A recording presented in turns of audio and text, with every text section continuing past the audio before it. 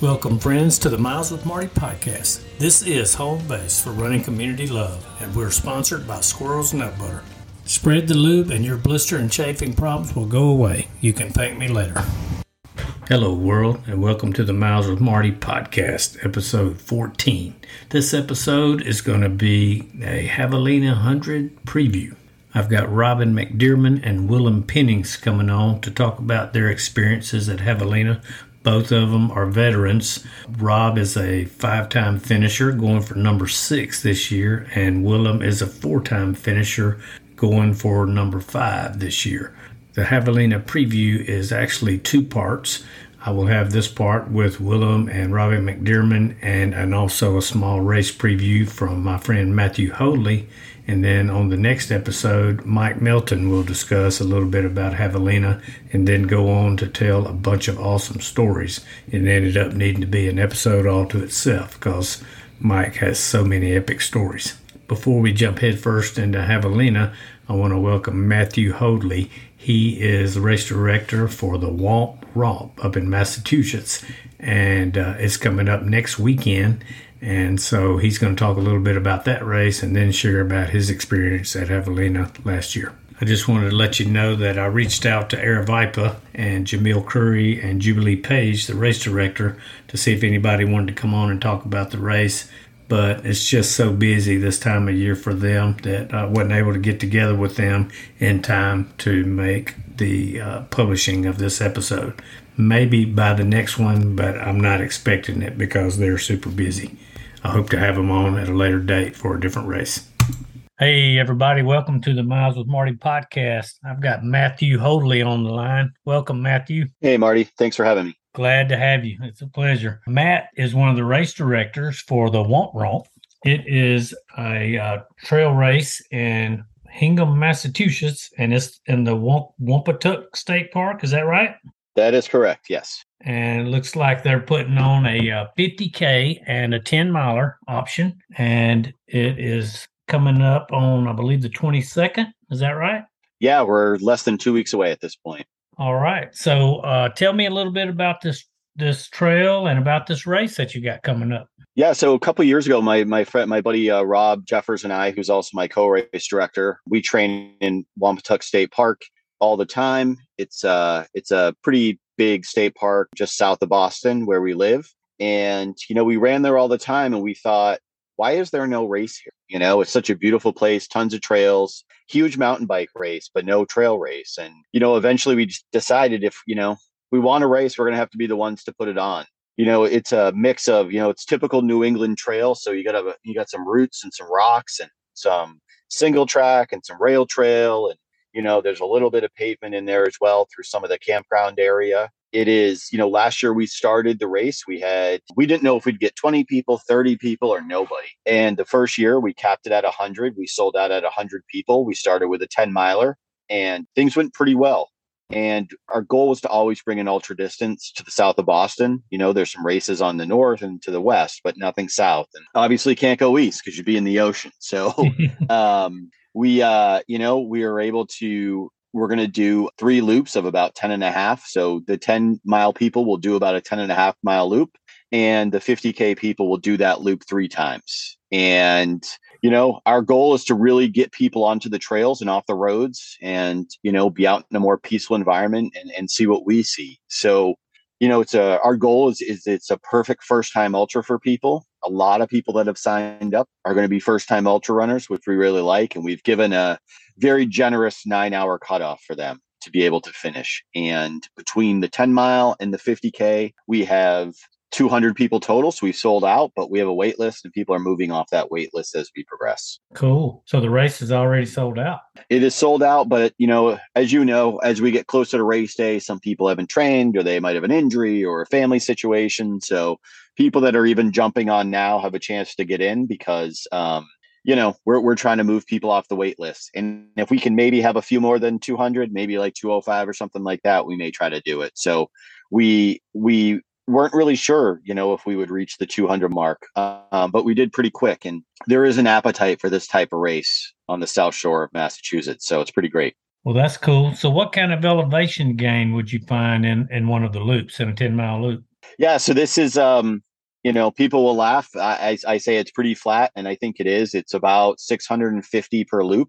Oh, okay. And there's really sort of one hill that you go up that's a little bit technical, but it, makes people walk for the most part. And the rest is a few rolling hills, and, it's pretty flat for the most part. We had some pretty fast times for the 10 miler last year. And, it's one of those races that if you really want to come race and see what you can do, especially for the 50K distance, I think you can do that here. It's not a ton of elevation, where I live in Scituate, Massachusetts, just about less than 10 miles away from the start of the race. So we're right by the ocean. So we don't really have a lot of elevation here. And I think that's too, it's why it's a good first time race for people is you don't have to worry about climbing big hills and stuff like that. So I think, it's a good mix of trail, but there's really no elevation that you have to worry about. Yeah, but it does have just enough to make it feel like a real trail. And Yeah, so for the give you the so for scenery. the 50K, you'll get about close to 2,000. So I think that makes it feel like a pretty good race, hopefully. Yeah, definitely. Yeah, I know.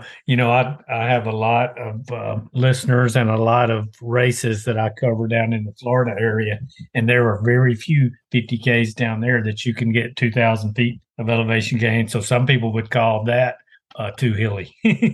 Yeah, yeah, no, definitely. And we live in, if you drive a couple hours north, you're in the White Mountains in New Hampshire, so you can find all the elevation you want there. So, or Vermont or any other place. It's just we don't have a lot where we are in south of Boston. Well, cool. Well, I will put a link up to that, even though, like you said, it's sold out, just so people can get on the wait list. And I don't know how many listeners I have in the Northeast. I know of one in particular, and he might be interested in this race. My buddy Mitch Goldstein is a loyal listener, and he lives in Boston, so I'll definitely Nice. put that bug in his ear. Yeah, And tell them to reach out. And, we have a Facebook group, Womp Romp Trail Race. It's pretty active. There's a lot of stuff there. If anybody's interested, run ultra sign up. And our goal is to really keep growing this race. Next year, if the 50K works out, maybe we'll able to do a 50 miler. But fall in New England's pretty beautiful. The foliage is great and the weather's usually never too hot. So it's a good place to run. And, we're about 20 miles south of Boston. So, if you want to have a nice weekend, the race is on a Saturday, you want to spend time near the city or go to Cape Cod or any of those things, we're kind of an essential location for that. awesome.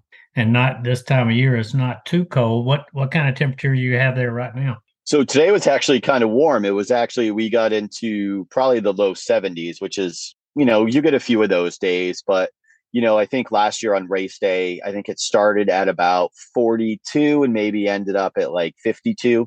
So, Oh yeah, perfect. it gets chilly at night, but during the day, the air's a little bit different. We don't really have that humidity anymore that we have in the summer. So it's a little bit crisper. And I don't know. I love this time of year in New England. You get the 50s and the 60s, and it just feels great for running. Yeah, I love that. 40s to 40 to 60. I love that. All right. Well, that's cool. So this would also could serve this is a great segue on my part, by the way. This would serve as a great little shakeout run for people doing the Javelina 100, because this episode I'm doing is a Javelina preview. Now, if I'm not mistaken, you were there at Javelina last year pacing or crewing somebody. Is that right? Yeah, we crewed and paced our friend Trina, who's from Georgia as well, and she finished just over 24 hours. It was such a fun event to be at. We were there with some other friends, and they let us use their crew tent. And my wife paced miles 60 to 80, and I paced 80 to 100. Cool.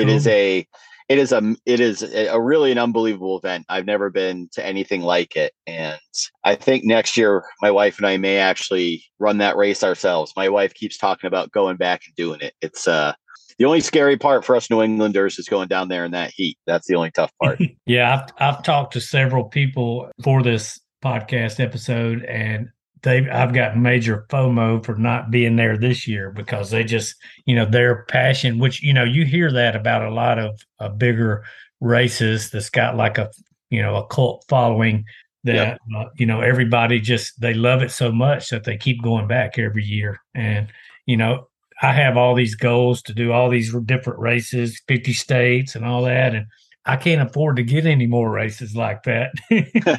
But it sounds so fun that I just want to, I want to go and be there for it. Yeah, it's if even if you don't go run it, if you go act as crew or pace, or even if you do the run they have at night, they do I can't remember what they call it, but a bunch of people go out at like 10 o'clock at night or something like that and do one loop, and it's like a big, seems like a big party loop. It's cool to be there. It's also cool to be there. There's elites there looking for golden tickets, and some pretty good athletes, and I think it takes a lot to finish that race. It takes a lot of, being smart, not really going out and blowing up in the heat, being conservative. And, at night it got really, really cool and it got really comfortable to run. So yeah.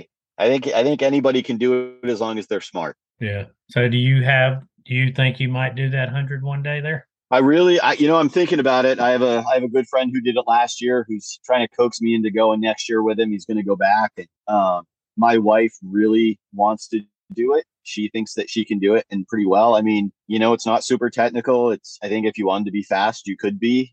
I have a little bit of concern about the heat, especially, you're in the middle of the desert. There's only cactuses. There's no trees or shade. So, but yeah, I think if I train specifically for it, I have a pretty good chance. And, I think if you're smart, you don't try to go too fast in the morning when it gets a little cool to try to bank time. I think that can cause people some issues, and it's about being smart, staying cool, staying wet, using ice and all that stuff. And I think if you have a good crew, that can really help you too. That can minimize time, especially when you come into the turnaround area. So I think it's definitely something I want to do. I've never run an AeroViper race, but there's a lot that look pretty cool, Black Canyon and some others. So I definitely want to do one someday. Yeah, I did Black Canyon, the 60K this year, and I'm very tempted to go back there and do that 100K in 23. But like I said, I have so many other races that I want to do that, it's just hard to pull the trigger on a repeat. Yeah, they do a great job putting on races, and they have a very loyal following, volunteers. And I'm a Squirrel's Nut Butter guy. And Chris. Same with me. We just got our our 200 samples of Squirrel's Nut Butter just came in today. So thank you to them for sponsoring the race, and they're good partners to have, and we appreciate that as well. Yeah, Chris is an awesome guy, and I just love that company. They're very environmentally conscious, and they're just good people too. Absolutely, yeah. Chris is great. I had a chance to chat with him for a bit at Javelina last year, and I met him a few years ago. Shared some pizza with him and Ann Trayson and Eric Sensman, and Scotty from 10 Junk Miles, and some other people. So I've gotten to know him a little bit. He's a great dude. Cool. Well, it sounds good. Like I said, I'll put the link to the ultra sign up on my website and on my show notes. And I appreciate you coming on and talking about your race. Do you all have any goals or hopes of doing more races different times of year other than that one? Or is this? Yeah, I don't know. It's something people keep asking Rob and I, and people keep asking us about a last man standing event, which I'd be curious to maybe see if we could do, or maybe even, and I kind of had this idea, maybe even like a summer race series, something small, just on the trail, maybe in the evenings, a couple times throughout the summer, just to kind of get people together. I think one thing we want to try to do is try to build a little bit of a trail community here. Most people here seem like road runners for the most part. And we've got this beautiful state park with a bunch of trails that, it's mostly mountain bikers, and I think us trail runners really could use it a little bit more. So yeah, we'll see. We're always kind of looking at ways we can do stuff. And, I think there is an appetite for that here. Yeah. Well, I look forward to getting up there and try that out then. Hopefully next year. We'll see. I'll probably have to choose between that and Javelina, since they're like 1 week apart.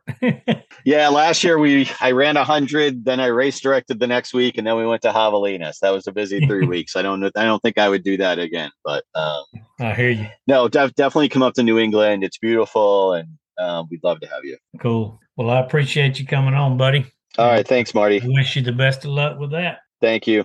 Okay, man. You have a good night. You as well. Well, if you're anywhere in the northeastern part of the U.S. next weekend, maybe you'll want to go check out the Womp Romp. I know he said they're sold out, but you never know what might happen. Reach out to them and see if you can get on that wait list. Especially you, Mitch. Go check it out and let us know what you think. Okay, next up is Willem Pennings. He's an experienced ultra runner with many 100 and even longer finishes and several stage races. And he's also a very loyal follower of the Javelina 100. He's been there, I want to say, 12 times, and he's going back this year, and he's going back to try to get that fifth 100-mile finisher jacket. He's very passionate about the Javelina 100, and it's infectious, contagious, all that good stuff. So check him out. Well, welcome to the Miles with Marty podcast. I've got my friend Willem Pennings on the line. Welcome, Willem.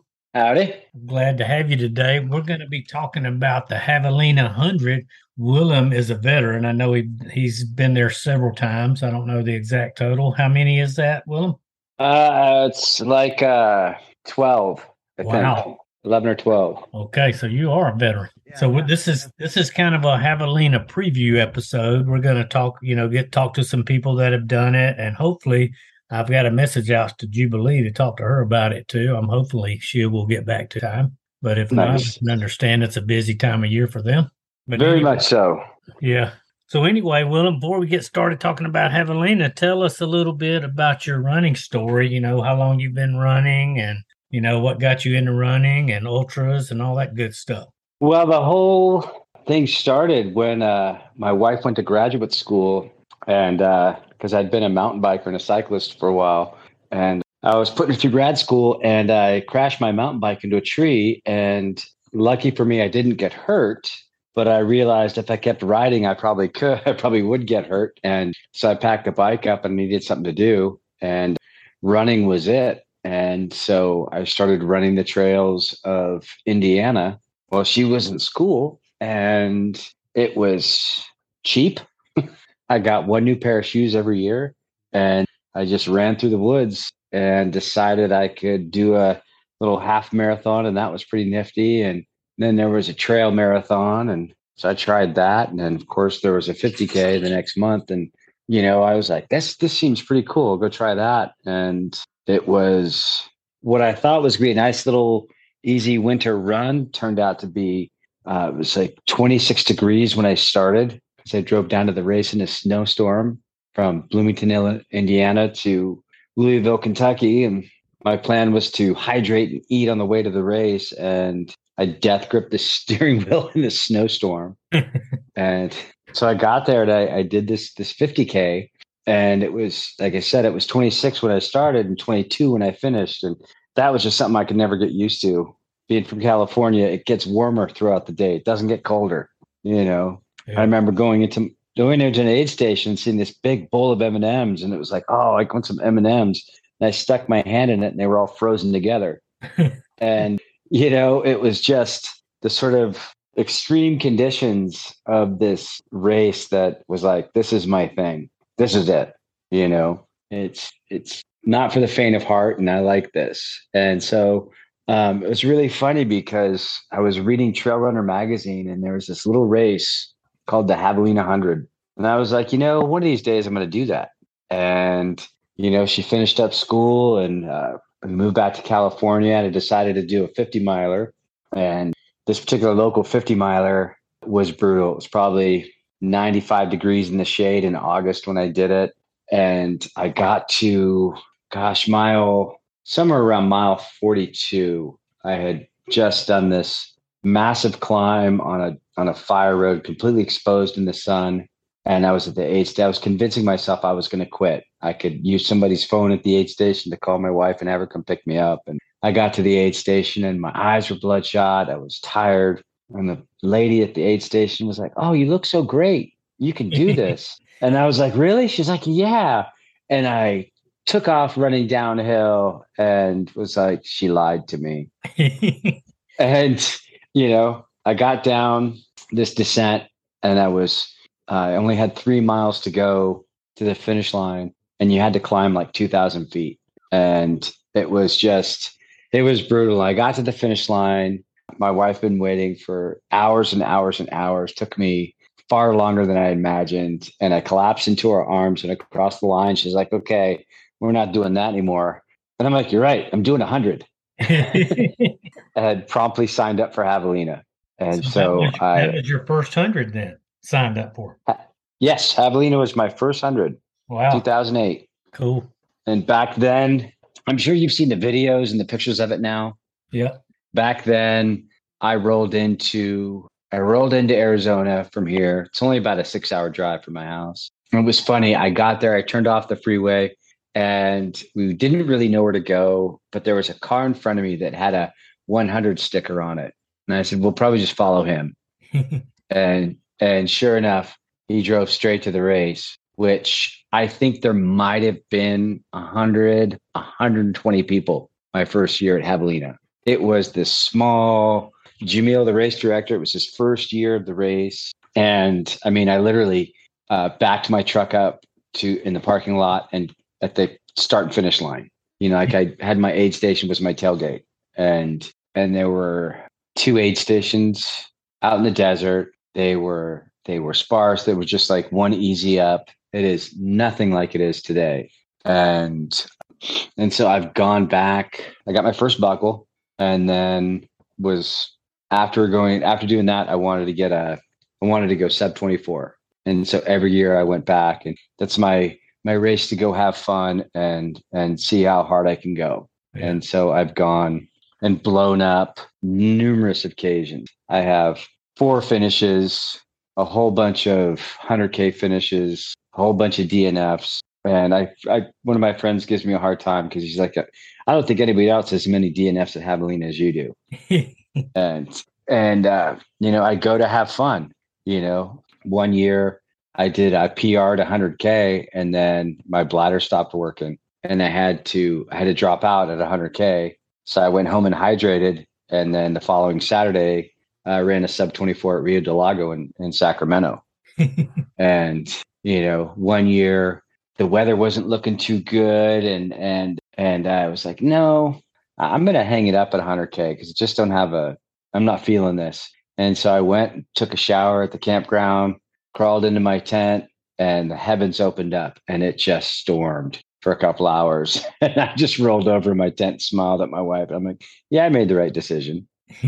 But the race has always been a family affair. And that's, I think, one of the big draws for me is that the entire Corey family helps out and makes that race happen. Yeah. It is just such a good time. I've got some 22-hour finishes. So, I achieved my goal of going fast and getting the big buckle. And now it's just going back every year to go see friends and have fun. And yeah. And then one year, my wife was in Turkey at a conference, and she changed her flight. So she landed in Phoenix instead of LAX and came and, crewed me right off the plane. Yeah. So I know nothing about this race except for the what I've seen on the social media and the videos. So is it a 20-mile loop? Is that right? Yes. Now it's a 20-mile loop. Used to be back in the day, it was a 15-mile loop. Okay. And so you ran 15-mile loops and then a short loop at the end to make it all add up. And then it was 20-mile loops as it just got bigger and bigger and bigger. And the 20-mile loops you would do in a washing machine loop, go clockwise, counterclockwise, alternate. And it's just gotten so big that they can't do that anymore. And it's just one direction, I believe, from now on. So, I said, is there some elevation gain in that significant? Not much. The trick is that you're always going up or down. So it's a loop. And if you figure that you took like a Frisbee or a dinner plate and just kind of tilted it. So, like now the first half you're going up and the second half you're going down. And so it's not like just a completely flat race. You can just cruise along. Yeah. And it's rocky in places. It's sandy in places. It could be hard as concrete, or you could be like you're running in the beach. I mean, it's got all these different surfaces. And, late at night when you're going through the rocky section, it's horrible. And there's cactus, if you're not careful, you can bump into a cactus, and it's called, it's jumping cholla. So if you just brush up against it, a little nodule will break off and stick to you. And the only way to get it off is with a comb. So in all the years, I've never hit a cactus. I've never seen a rattlesnake. I've heard people say they've seen snakes out there, but I've never seen one. So Arizona this time of year, what kind of temps it seemed like last year there was a lot of casualties from heat, right? Is it normally a hot race? Well, keep in mind it's Arizona, and it may may only be 85 degrees, but there is no shade. Yeah. So you're in the sun all day long. And so, people come out and they really, really, really underestimate the intensity of the sun. I've seen people and talked to them, and I remember running one year on the second lap, just the beginning of the second lap, and this lady was just suffering. And I was like, where are you from? And she's like, Austria. I've been here, like 2 days. And, people, they come in from other countries or other parts of the states, and they get sunburned to high heaven. Yeah. Because it's just, that desert sun is just beating on you all day. It's relentless. Yeah. And I know a lot of us East Coasters are not familiar with that kind of dry heat. I know I did the Black Canyon this year, and it was in February, and it was actually like 40 degrees at the start, and it may have gotten close to 80 in midday, but it was so dry there. I remember I started cramping around maybe mile 25 or something like that. And I was talking to the dude at the aid station. He said, "Are you taking any salt pills?" "I'm taking one every 2 hours." And he said, "You should be taking two every half hour." I've never experienced anything like that. Well, I live in the same kind of climate all year round. It's dry here, and I used to live in Arizona, so I'm used to it. And I used to, the first couple of years, I was taking the 2 salt pills every hour, and then I realized I was taking in too much salt. And I was sweating it out. And when, by the way, of sweating it out, I get this layer of salt on, I'd start to chafe. So, it's definitely a balance of salt intake to how much you sweat. 1 year, and, the temperature swings. It may be 80 during the day, but it's going to drop down to 50 at night. And that temperature swing just racks people too. Yeah. Because your body's like, doing all this work to stay cool, and all of a sudden it's cool, and you're like, oh my gosh, I'm freezing. Yeah. So it's definitely, people have, for years I heard, oh, Javelina, that's an easy 100, and there's no such thing as an easy 100. That's what I was going to say. And so Javelina definitely hands it to a lot of people that are very unsuspecting, thinking they're going to come in and I have all the different strategies. I'm going to go slow during the day and then make it up at night. And it's like, that's not really going to work, because you've been hammering all day, and then at night you're just trying to stay alive. So you said the first one, it was like 120 people. So how many people do you think were there last year? Oh, 700. Okay. 800. I mean, because there's the 100-miler, there's the 100K, there's the Javelina night run, the Jackass night run. And with that many people on the course, I much prefer one direction. Yeah. It's really hard. The first year they did the night run, imagine, you're 60, 70 miles into the race, you're tired, and some asshole that's all excited and half drunk comes in with the blinding Kogala light in your direction. Is like, hey. Yeah. Yeah. Those things burn your retinas. Yes. And so when you're tired, grumpy, and trying to stay on the trail, and somebody's super excited with running that race, and they blind you 5 miles into their adventure, right? And you're like 75 in. Yep. But I got to say, 1 year my wife did it, and because we go opposite directions, and we actually met at the aid station, and that was a memorable experience.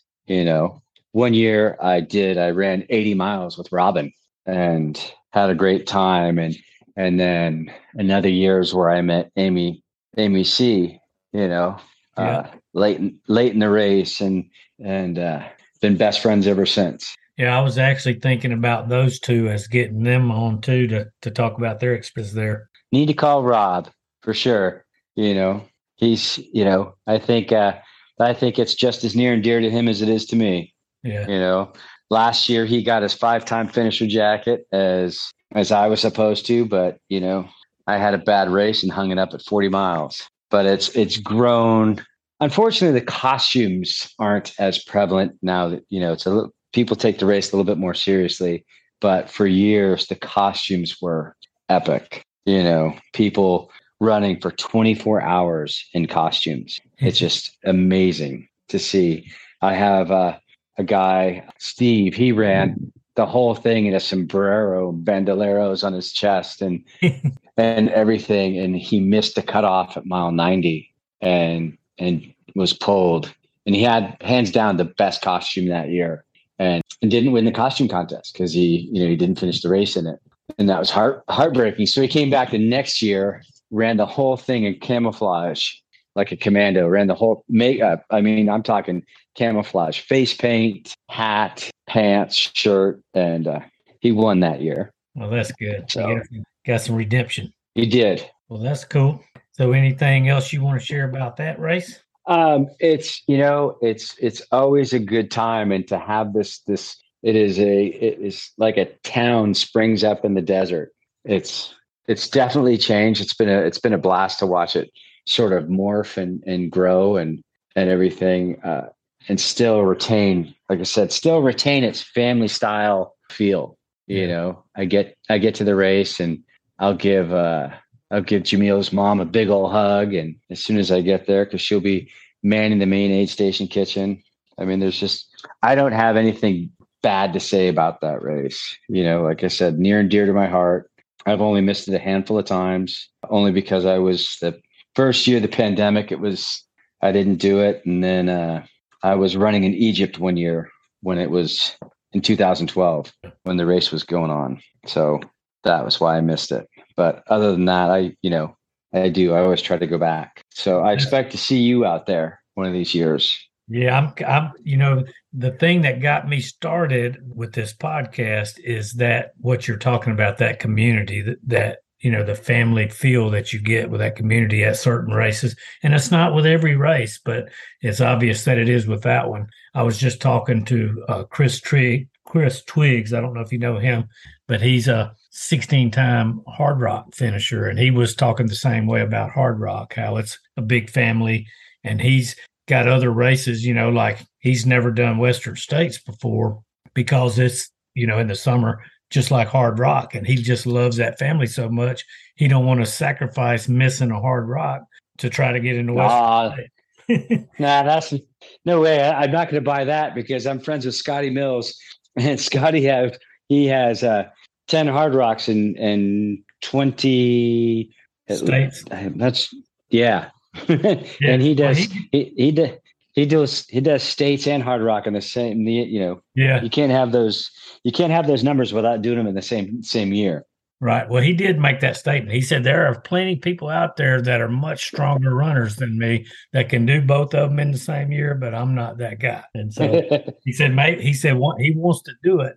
But he's going to have to decide to sacrifice Hard Rock probably to be able to do it. But I can understand that kind of community. There's been some races down here in the Southeast, and my podcast, I was hoping to make it a national thing, cover the whole country. But for the last 10 weeks or so, it's been mostly all in the Southeast because that's all the races that I've been, doing. And have been exposed to, but I've really enjoyed getting to know the running community. And I certainly want to get out west because my one race that the Currys did, the Black Canyon, it was like that. The volunteers are all, so friendly, and it's like one big family, and I really enjoyed it. And I want to do that race again. But there's only so much time in the year that you have. But I'm definitely coming to Javelina next year. Oh, good. I'm gonna hold you to it. And I've been remiss. I need to go out further, excuse me, east and do a race. I'm definitely kind of opportunistic to have so many good races locally. Yeah. But put me in the mountains and I'm happy. I hear that. Well, I know this year we've got Willem and I met through a social media group online of trail and ultra runners, and a lot of our mutual friends are all coming out there this year, right? Mm-hmm. Yeah, and so hopefully we should have a sort of a meetup. Yeah. Well, I'm looking forward to hearing about that and seeing all the fun that y'all have. I'll be headed to New York that weekend, I believe. I'm running the New York City Marathon on November 6th, so I'm heading out like the Wednesday before that. So it may be the following week. But when you get to New York, you got to look up Walt. Yeah, I definitely plan on looking at Walt and hopefully get to have dinner with. Although I'm no vegan or vegetarian like him, I'm gonna have to get some meat, but I will meet up with him and maybe share a meal. Get you got to get you a New York City hot dog and a slice. That's right, definitely. Well, it's been good talking to you, Will. I would love to be able to do an episode with you because I know you've done lots of other epic races, including how many Western states? I got two. Two Western states and Tahoe 200, right? Mm-hmm. And how many more hundreds have you done? So I got 12 or 13, I think. Yeah. And then the 200, and then I've done a couple of stage races. Yeah. Have you done the Trans Rockies? No, I did the Racing the Planet, ran through Egypt. Oh, okay. And then the following year ran through Iceland. Cool. Well, that sounds so Trans Rockies, they carry your stuff. These races, you got to carry it yourself. Yeah. Yeah, I'd never even heard of it. And I was talking with Bob Becker back a few weeks ago, and he told me about it. I said, that sounds something willing to try. His very first ultra was Marathon des Sables. Is that how you say it? Yeah. And so he kind of, he has a affinity for those kind of races. So that was some interesting stories. Yeah. So the Racing the Planet, Egypt and Iceland are patterned after MDS. And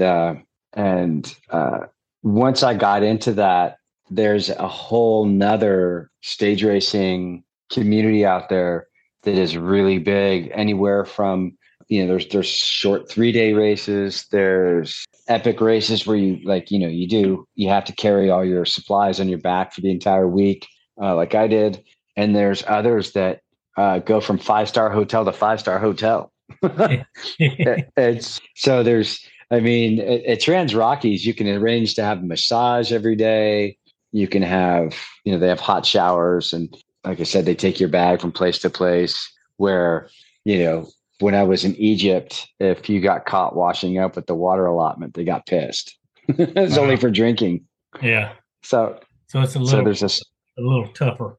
It's definitely, and I think that's the whole allure of this kind of sport is finding out what your limits are. Yeah, definitely. So have you were saying that you started off basically on the trail. So have you never really got into road races at all? Not really. You done a few? I've done, I think, a handful of half marathons here in town. Like one time a guy called me up and he broke his leg the night before the race, gave me his bib, and I ran a local race just for fun. And then I've done the Napa Marathon up in the Napa Valley. I can't remember if I've done it 2 or 3 times. And that's because that's where my wife and I are from. So we go up and do the race and visit family. But, and I missed I missed qualifying for Boston there 1 year by 2 minutes because I stopped to pet dogs. And I don't regret that one bit, I hear you. Priorities. That's right. So, road racing it's not my thing. I like being out in the mountains, and the more remote, the better. Well, I have learned, I signed up for my first 100 as a road 100. So I've been kind of staying off the trails to toughen my lower body to all that pavement pounding. And God, I've been missing it, man. I'm so ready to get back on the trails. It's killing me. So I probably won't, I had told Jim Arnold that I would probably do the Keys with him, but I'm not really wanting to do that. I'm not really wanting to do that anymore. I'm wanting to do a trail race as my next one. We'll see how that goes. Yeah, I've crewed Badwater 3 times, and it was something I never wanted to do until you roll up to Badwater and you're like, hey, I could do this, and so someday I'll do it, but I'll do a solo. I won't do the race. Yeah. I'll get a crew and, get my GPS and do the solo. And a lot of those people that do that race every year, they talk the same way about the community. They say it's one big happy family.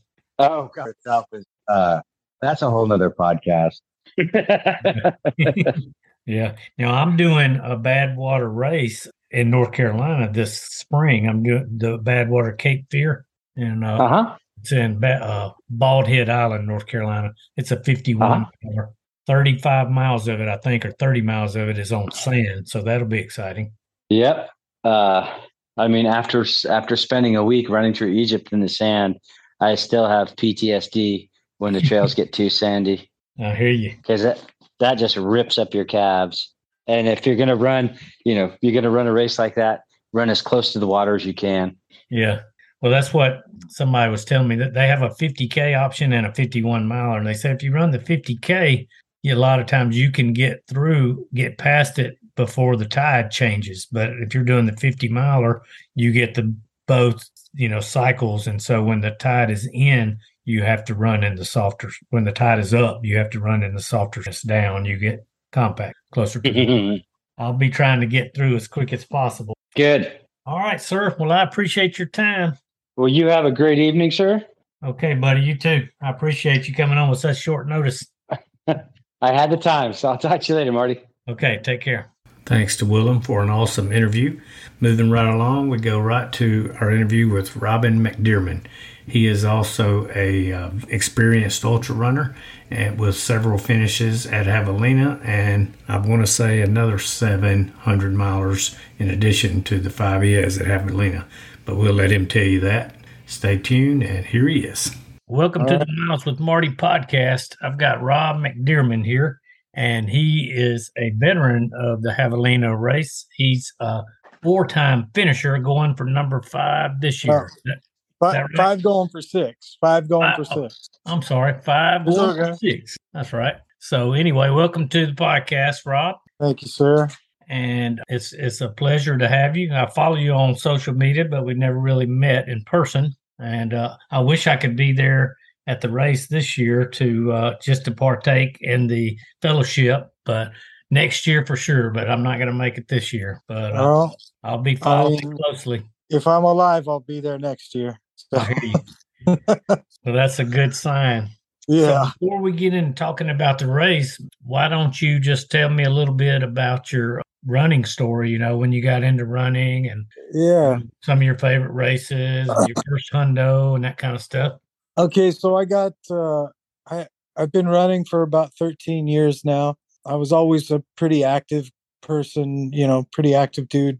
Surfing, I grew up racing motocross and just living at the beach and skateboarding, and then as I got older, the bones started breaking easier, and I decided to do something that was a little less injury prone. And I got sober 15 years ago, and I just got really heavy. And I decided, about a year and a half into it, I needed to make even more changes than the changes I'd already made.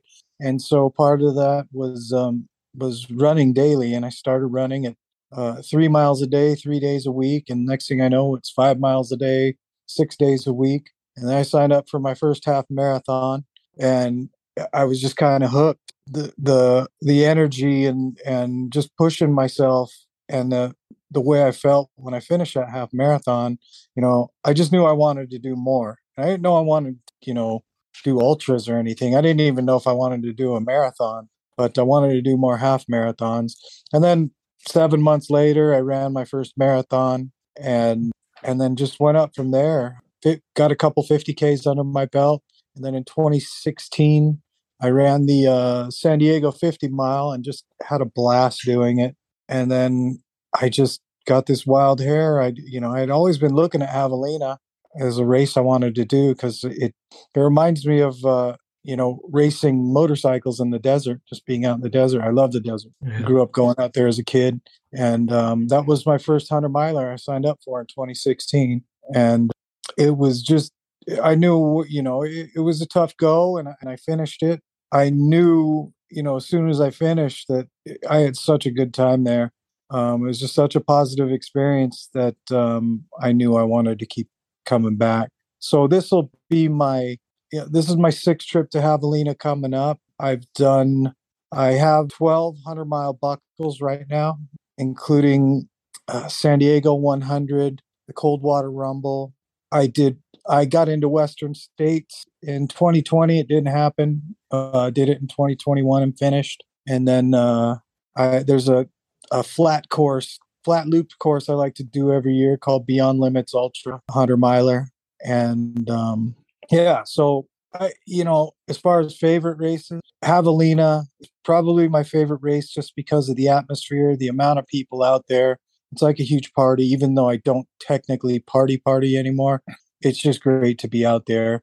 But every race I do holds a special place, in my heart. But Javelina is definitely my Super Bowl. So between the time that you did the first half marathon and 2016, how long was that? 6 years. Oh, okay. Yeah, a lot of marathons in between there. A lot. Oh, yeah. Yeah. So it took you a while before you started making bad decisions, huh? Yeah, I did. And then I think I started doing 50Ks in about 2014. Yeah, it was always on my radar, but man, I just remember, how beat up I would feel after a marathon or a 50K, and I just could only imagine it was going to be 10 times worse with a 100 miler. But then I just started making those bad decisions. So we joke about it being bad decisions, but it's really, I haven't finished a 100 miler yet. I'm training for my first currently. I've got it coming up in 8 weeks. We talk about them being bad decisions, joke about it, but it's really the best. Getting into ultras was one of the best decisions that I've made. I've learned so much about myself, and the community is just so awesome. It's a whole different vibe than a marathon. Sure. Yeah, totally. In fact, I ran a marathon yesterday. I paced a 350 pace group at a local marathon here. It's a pretty good size. I didn't know a lot of people out there because I work for a running shoe company. And so they kind of know me from that and whatnot. But a lot of people know me from the ultra side of things. And just a totally different vibe. Different vibe at marathons than it is at ultra marathons. Ultra marathons are a lot more organic and tight knit. I have 200-300 friends on social media just from running ultras alone. Yeah. And every time I do one, I'm adding to that list. It's really cool. So yeah. I think we call them bad choices, but one of the best decisions I ever made. It definitely has had a lasting impact on my life and my lifestyle, and I never saw it going this way, but here I am. So one story that I've shared with several people and talking about the difference. I was at a Disney marathon, this one is not super competitive, but it still gives you an idea. So we're probably, 14 miles into the race. And this girl in front of me trips on a speed bump and wipes out. She face plants hard. And literally, and there's 1,000 people behind her. Nobody stopped to help this poor young girl. I stopped and helped her up and asked if she was okay. But, everybody else just kind of, it's like it was a problem. And in an ultra, if it's first and second place running in a race and first place falls, second place is going to stop and help that person up most of the time. Oh, yeah. And it's just I'm getting chills talking about it because I just love that. I love the support that we have for each other. It's still competitive, for those that are up front, but we support and lift each other up so much, and that falls right in line with the recovery thing, that you were talking for sure. Yeah, totally. And we're always like, anytime I see somebody, during a race struggling. Even in a marathon, it's translated into my marathoning. I see people, hey, cramping up, whatever. Hey, you need salt? I got salts. What you need? You need gel? Whatever, So it's kind of, it carries over, So, but right. What is your 100 you have coming up? It's Daytona. It's actually a road hunt. Oh. And so it goes from Jacksonville to Daytona on A1A down in Florida. Yeah, right on. And that was a bad decision on my part. My first 50K was in the mountains of North Georgia. I live in Georgia. Okay. So my first 50K was in the mountains, and it was a lot of climb, and it was a hurricane was actually passing through, and it was so epic. I loved every second of it, and I don't know why I picked a road. I know why, because there was this friend of mine that I follow on social media that did it last year, and he shared like a video of all the the experiences that he had, and I said, "Ooh, I want to do that." Yeah. And so but there are so many that, I have on my radar that I want to do. I'm 57 now. I got a late start at ultras, but I don't know if you know who Bob Becker is. He's a Badwater Yeah, legend. yeah, I know Bob, Badwater Bob. Yeah, and so I interviewed him back a month or so ago, and he's 77 now, and he was my age when he started running, and so I've got hope that I can still finish a lot of those bucket list races that I want, like Yeah, Javelina and Western States and all of for those sure. good trail marathons. For sure. Yeah, Yeah. ultras. Yeah, the Daytona one sounds really interesting to me. I'd like to try a Road 100 someday. I'm glad they're going to have it. It sounds like in November for your sake. December, yeah, December Oh, 3rd. December, even better, even Yeah, better, you know. But I still know that, Florida only gets cold a couple times a year, right, truly cold, you know. And then the right, other times it can stay pretty warm, even through the winter months. So right. ought to be an adventure. Yeah. Well, I fully expect it to be in the 80s, maybe even in the high 80s during the middle of the day because, I've never been to Florida when it was, when I did my first marathon down there and I did the Disney marathon as my first, it was snow on the ground like all the way down there. And so Wow. it was probably 40 degrees on race morning, but it felt like 15 degrees down in Florida because you got the humid air too, and the cold. Humid. I Yeah. mean, it was freezing. Yeah. But My wife's from southern Mississippi, and we go there for Christmas. And a couple times I've gone running on Christmas Day, and it's in the high 20s. But with that humidity, man, it just bites you. It's oh yeah, horrible. I'm originally from Mississippi. That's where I grew up. Yeah. My wife's from Ocean Springs. I was from Greenville, which is more up further north. Okay. Yeah. It's a cool place. I like Yeah, it. I got some good friends there. yeah. And yeah, I don't know if I could run like I do living where she's from, but it's tough. So, do you like the heat? Does it bother you? I know the heat is different out there because it's not as humid, but does it bother you? I think that flat race you were talking about is in the summertime, right? No, the flat race is in March, but Oh, okay. I've run that when it was 90 degrees, and I've run it when it was 40 degrees. So you never know. But I don't care for the heat. I can deal with it. I haven't gotten a lot of heat training this year due to my job and the hours, but I know what I need to do to deal with the heat. The first year I did Javelina, it was 108 degrees in the backwashes. That was Wow. in 2016. It was crazy. I couldn't believe that, I made it through the day. But that's the main thing out there. What I tell to everybody who's going to do it for the first time: take it easy in the daytime, manage the heat. Once the sun goes down, the night is yours. As long as you have something left in the tank, you're going to be fine. So, are you of the same mentality as Willem, whereas ice bandanas are a no-no? I don't do ice bandanas. No, I don't. Not a no. It's just not my thing.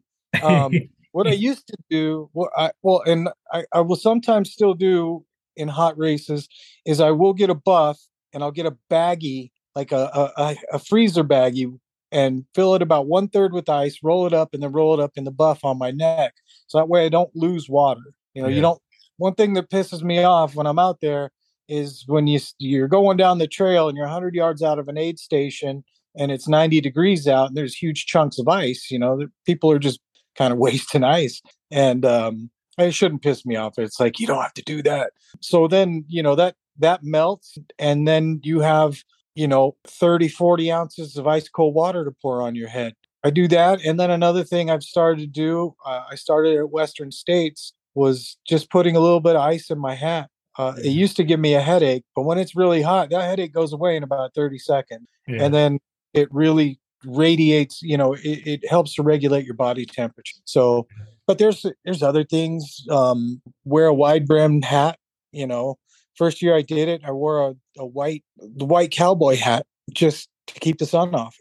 So all day I wore that white cowboy hat. Another year I wore like a sort of one of those beach hats you see lifeguards wearing on the shore. Just a nice straw wide brimmed hat. You look ridiculous, but doesn't matter, man. As long as you're getting through the day. You can look ridiculous and finish with a buckle, or you can look like the cool guy and get out there and get cooked and not finish. With the DNF with the sunburn. Yeah, yeah. Sunburn, all any manner of things, man. I'll never forget one year I saw a really fast kid. It's 2017. This really fast kid. We're about a mile out from Jackass Junction, which is the furthest aid station out there. And this guy has no shirt on, 3 split shorts, 2 handheld bottles. So he's out there to really put it down. But this dude is laying on his back and just done, just fried. He's on his back. He's about a mile out from the aid station. We get him up off the ground. Another example of you stopping to help people. We get him up off the ground, and his back is filled with cactus needles collected from the ground. And I'm like, yeah, okay, we got to get this guy back. And so a couple people were like, yeah, we'll stay with him for 10 minutes, go up and get help. And so that's what I did. I went up, let the aid station medics know, and then they headed out. They got to the guy in time. He was fine, but he had fried himself. Because he nothing, no shirt, no.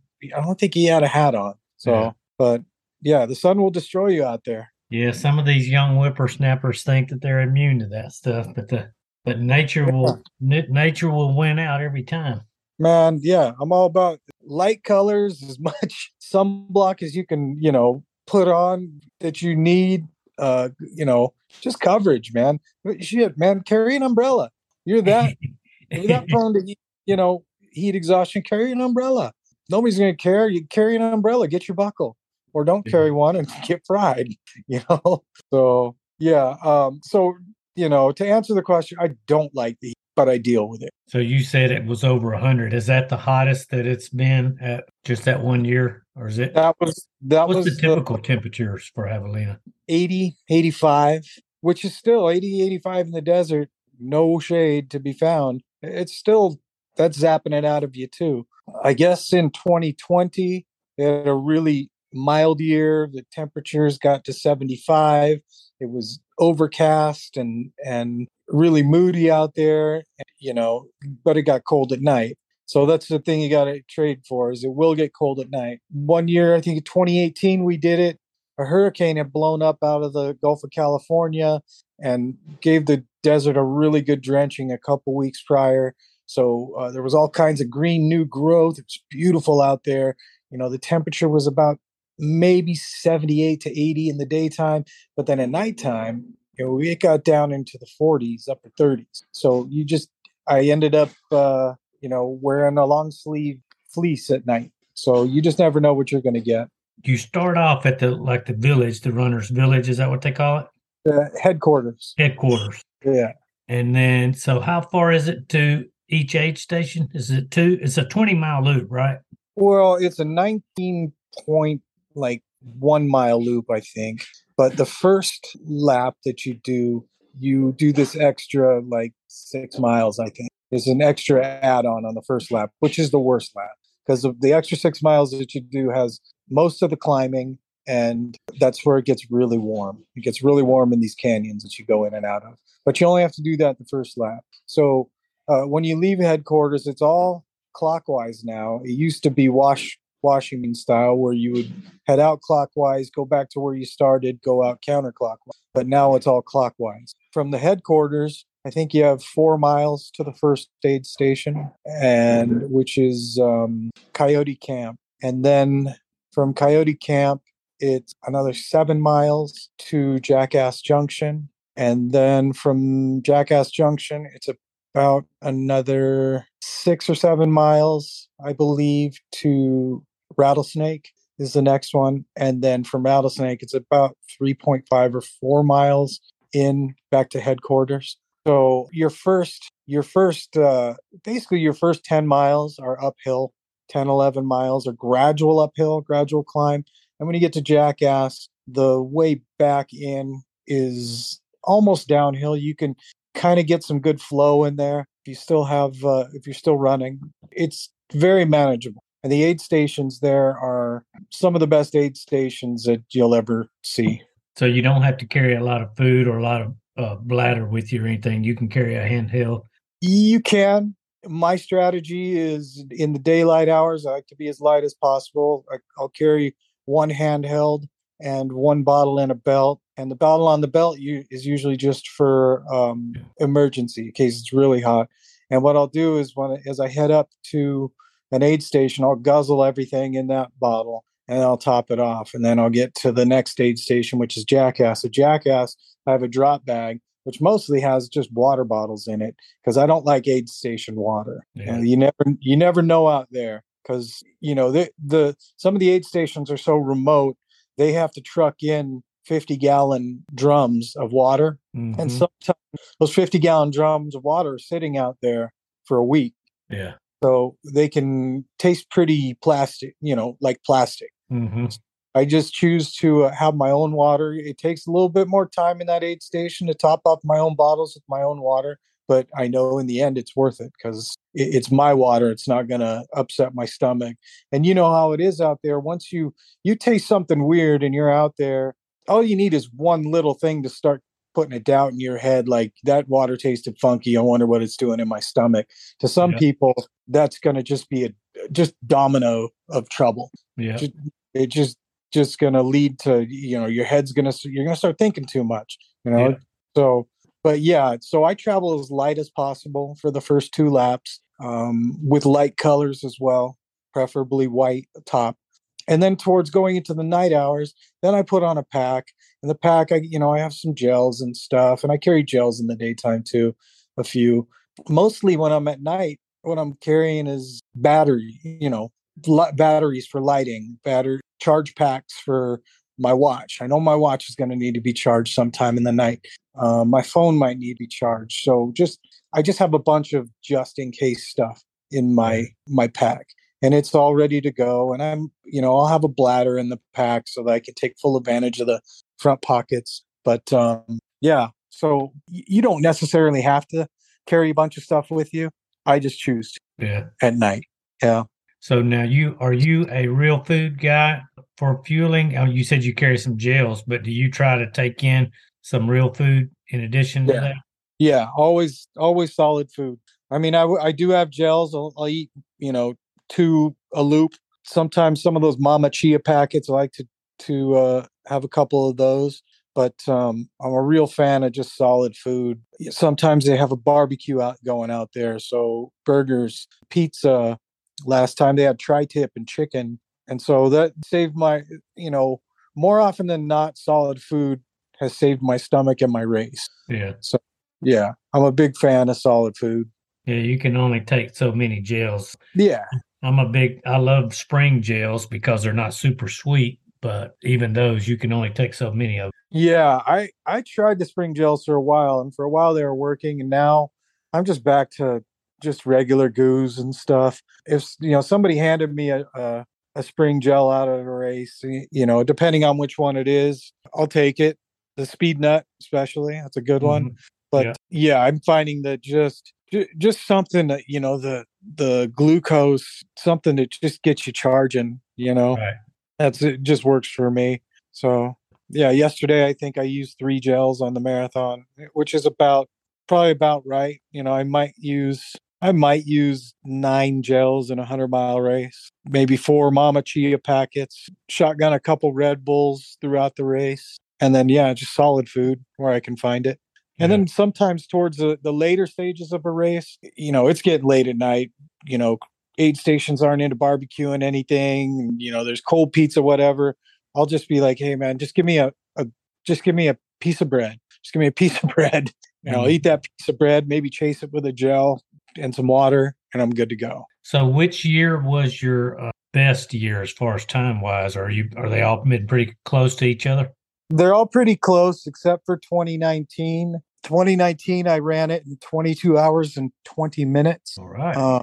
Every other year, it's about, let's see, so one sub 24, which is that. I don't know, it was, man, everything just came together. And then last year, I was like 24, 30. I'm pretty consistent, 24, 30, 24, 40. And then my first year I did it, I was 26, 40, I think, like that, something like that. But I didn't know the distance. So I was just playing it cautious, taking a lot of time at aid stations.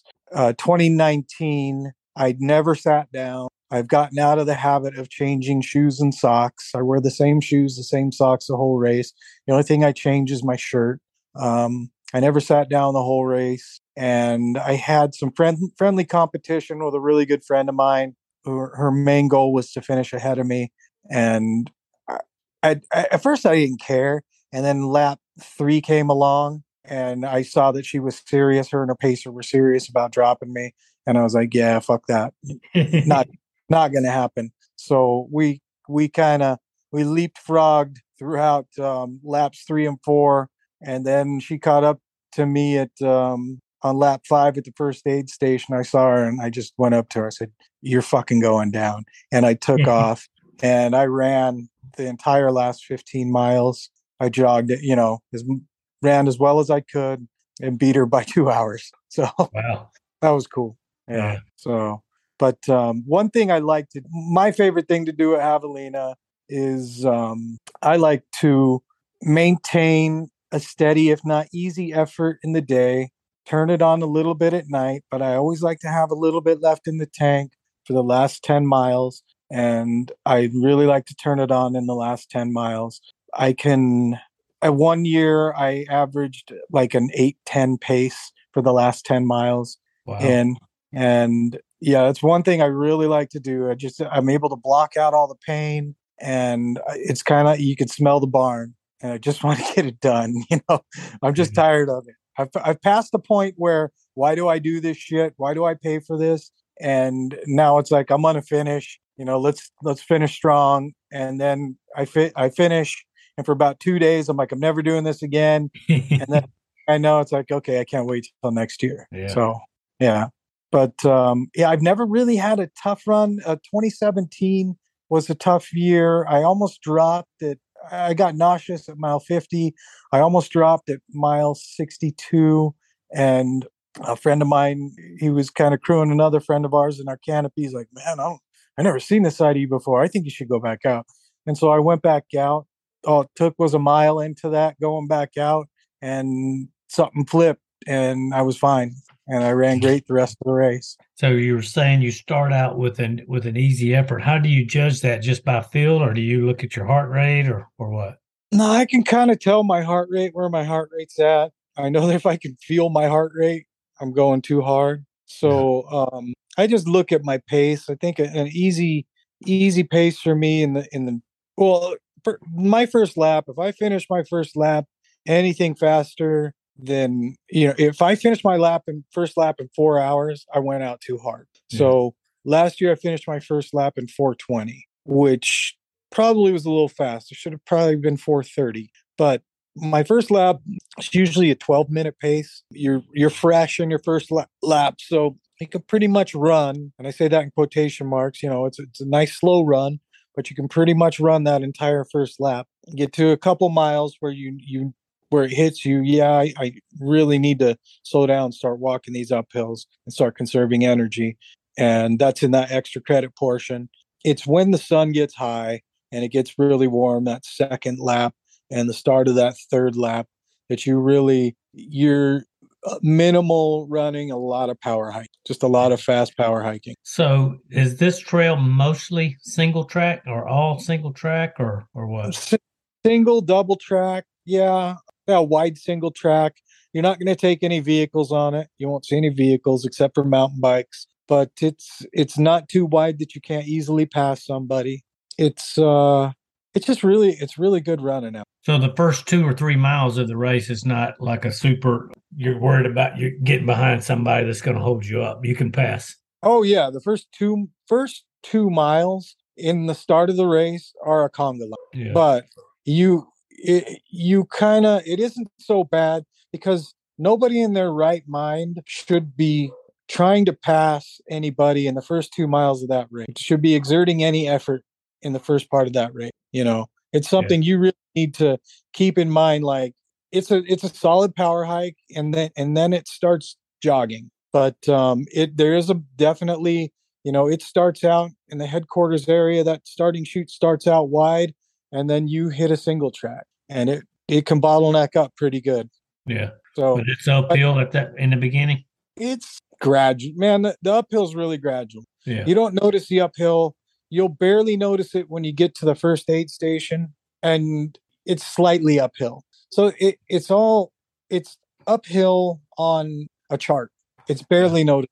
So there's no uphills there that are just going to stop you in your tracks and be like, okay, regroup. It's all just really gradual. And the downhills, same thing, really gradual. Yeah. You go in and out of some of the gullies, the washes in the back. None of those are going to stop you in your tracks. You know, it's the biggest challenge in that race is the element, is the sun, the heat, the exposure. What kind of elevation gain is it in 100 miles? Do you know? I'll say that maybe 5,000 feet in the entire race. Yeah. Maybe. Yeah. Yeah. So there's plenty of marathons and 50Ks that have that much. Yeah. Yeah, for sure. For sure.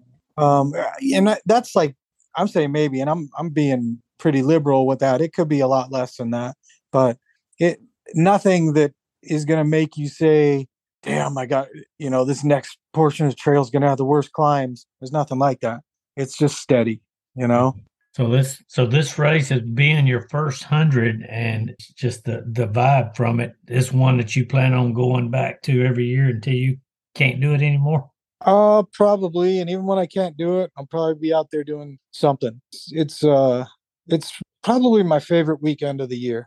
It is my favorite weekend of the year. When I say I'm probably, it's my favorite weekend of the year. I love the desert that time of year. And, it's just, man, it's something else, I tell you. And it being, especially since I live, 7 hours from it, 7 hours drive. Yeah. So it's, and it's something like, it's gotten to the point where New Year's Day comes around, registration's happening, and I won't be thinking about it. My wife will be like, hey, did you sign up for Javelina yet? I was like, no, not yet. What the fuck are you waiting for? So yeah, she likes to go out there, even though she's not an ultra marathoner. She likes to be out there as well. Well, you're the second person that said that. 2 out of 2 on that. Yeah. And so, I know this year come New Year's Day, I know what I'll be doing. Yeah. I mean, even the 100K is a great way to experience everything. And then you get to come back and get to see a lot of 100-milers finish, like not like mortal 100-mile runners, not the superheroes, but, I have a friend that comes out and does 100K every year. He loves it, So it's a good preview to the course. But yeah, the 100-mile, it's just any distance out there. There's just there's nothing like it. Now, I think it's a Western States qualifier too. Is that right? Yeah. It's a Western States qualifier. Yeah. So that was my qualifier for a few years. Yeah. Well, that's I'm certainly not the mountain runner that I know you need to be to do a race like that, but I have a big goal to get there one day, and so I've got to run some qualifiers for that. Yeah, just try it. It's this is a great qualifier for it. It's a really good qualifier. Okay. Well, anything else you want to share about Javelina before we move on? I look forward to seeing you out there. I just all I recommend to people when they're out there is hydrate, cope with the heat, deal with the heat, take calories in, and don't smoke meth. I hear that. That can sabotage a race bigger than shit. Can sabotage everything. So life. It can sabotage your life. I can vouch for that personally. Yeah, likewise. So that's a joke we have between friends out there. And in fact, one year we hung up a sign that said free meth ahead at our tent because that's what kind of place it is. Not that there is meth out there. It's just that it's almost anything goes, it's, but yeah, I just, I look forward to seeing any of my friends out there and making new friends out there. And if I'd say 4 out of 5 people go out there and have a life-changing experience, and if they didn't, then it's probably something on their part that made it a bad experience. Yeah. You come hang with us and we're going to have a good time. It's going to be a good time. Will do. Yeah. So before we close, then you mentioned that you're in running shoe. You work for a running shoe company. Is that right? Yes. Yeah. So which company is that? Do you want to talk about it on the podcast? Yeah. I work for ASICS. Okay. And I This is my second tour of duty with ASICS. I had been with them for 8 years previously. The position I was in got eliminated. They wanted me to stay, and nothing there kind of held my interest. And I ended up going to work for another entity. And then about a year and 3-4 months later, I get a call and it was like, hey, this position's open. It's perfect for you. Will you apply for it? I said, yeah. So my position is basically I am the face of performance running footwear for ASICS in Southern California. So I go around to local running stores, retailers, and run clubs. I do events. I demo shoes. I go to stuff like the LA Marathon, local races, and I work for ASICS at local races. So it's a field position, but there are days that I get paid to run. Wow. So I get to interact with people. I get to kind of share my stoke of running with them, and I get to run with them. And I get to give them a lot of free shit. So That's cool. Yeah. So does ASIC have a trail shoe? They do. They have a few trail shoes. In the past, I ran ultras in road shoes by ASICS because I didn't care for the trail shoes. But the trail shoes that they're coming out with now are really pretty damn good. A couple models. And I have this thing where I'm kind of superstitious. So I will sleep in whatever I'm going to wear starting the race the night before. I always pin my bib on my left leg. And I always wear a pair of fresh shoes right out of the box for 100-mile races. Yeah. So I'm wearing a trail shoe this time that is based on a road shoe. So it's just a trail model of one of our road shoes called the Nova Blast. And really looking forward to running in this shoe. The Nova Blast, that's not the carbon plate, right? Is it? No, that's called the Metaspeed. Okay, yeah. Nova Blast is just a new lightweight, high cushion trainer. It's made for a neutral runner, and it has an 8mm drop, but it's got a lot of. And I ran the marathon with a pair out of the box yesterday, and it's one of the best shoes I've ever run in. Wow. I can honestly say that now. Yeah. And so they're creating a trail shoe with the same kind of makeup. They have a trail shoe that's basically just the same everything, a little bit more aggressive tread on the bottom outsole. Yeah. And then in some places on the upper foot pocket, it's a little tougher. Yeah. But as far as the cushion and everything, it's all the same. And I've been running in the road shoe version of it on trails for the past month and a half. And it's working really well for me. But there are a couple of the trail specific shoes that are only trail shoes that are also really good now. So, well, I consider myself a running shoe connoisseur. That's why I asked you those questions, because I'm always interested to learn more about running shoes. Well, if you're ever interested in trying some ASICs, just holla at me and I'll see if I can get you situated. Sounds good. Yeah. All right, buddy. Well, I appreciate your time, man. It's been really entertaining and been a pleasure to get to know you a little better. You bet, man. Likewise. And I look forward to seeing you out there next year. And I'm sure we'll be running into each other online a lot. But yeah, just great talking to you. And whoever listens to this, I really, really hope to see them out there. And I hope they enjoy their time. And if you want to come talk to us, we'll have the ASICS tent out there, ASICS canopy. So just come up and myself and Willem that'll be our headquarters. Come out and holler at us, and we'll try to make you laugh. Sounds good. Well, I'll spread the word. Thanks, boss. Okay, man. You have a good night. You too, man. It's great talking to you. Same here. Take care. Well, thanks a lot to Matthew, Willem, and Robin. That's the conclusion of the first half of our Javelina 100 preview. I expect part 2 to be coming out in a day or two, and Mike Melton spends a few minutes talk about his experiences at Javelina and with Aravaipa in general, and then he goes on to share many stories from his experiences as a timer and running races. You'll want to check that one out. Mike is a great storyteller. I want to sincerely thank you for running your miles with Marty today. I know there's a lot of choices out there, and it means a lot to me that you chose to run or ride with me.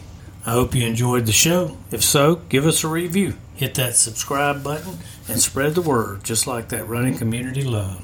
We're on social media at Miles with Marty Podcast, and you can email us at mileswithmartypodcast@gmail.com. Thanks again to our sponsor, Squirrels Nut Butter. Spread the lube at squirrelsnutbutter.com.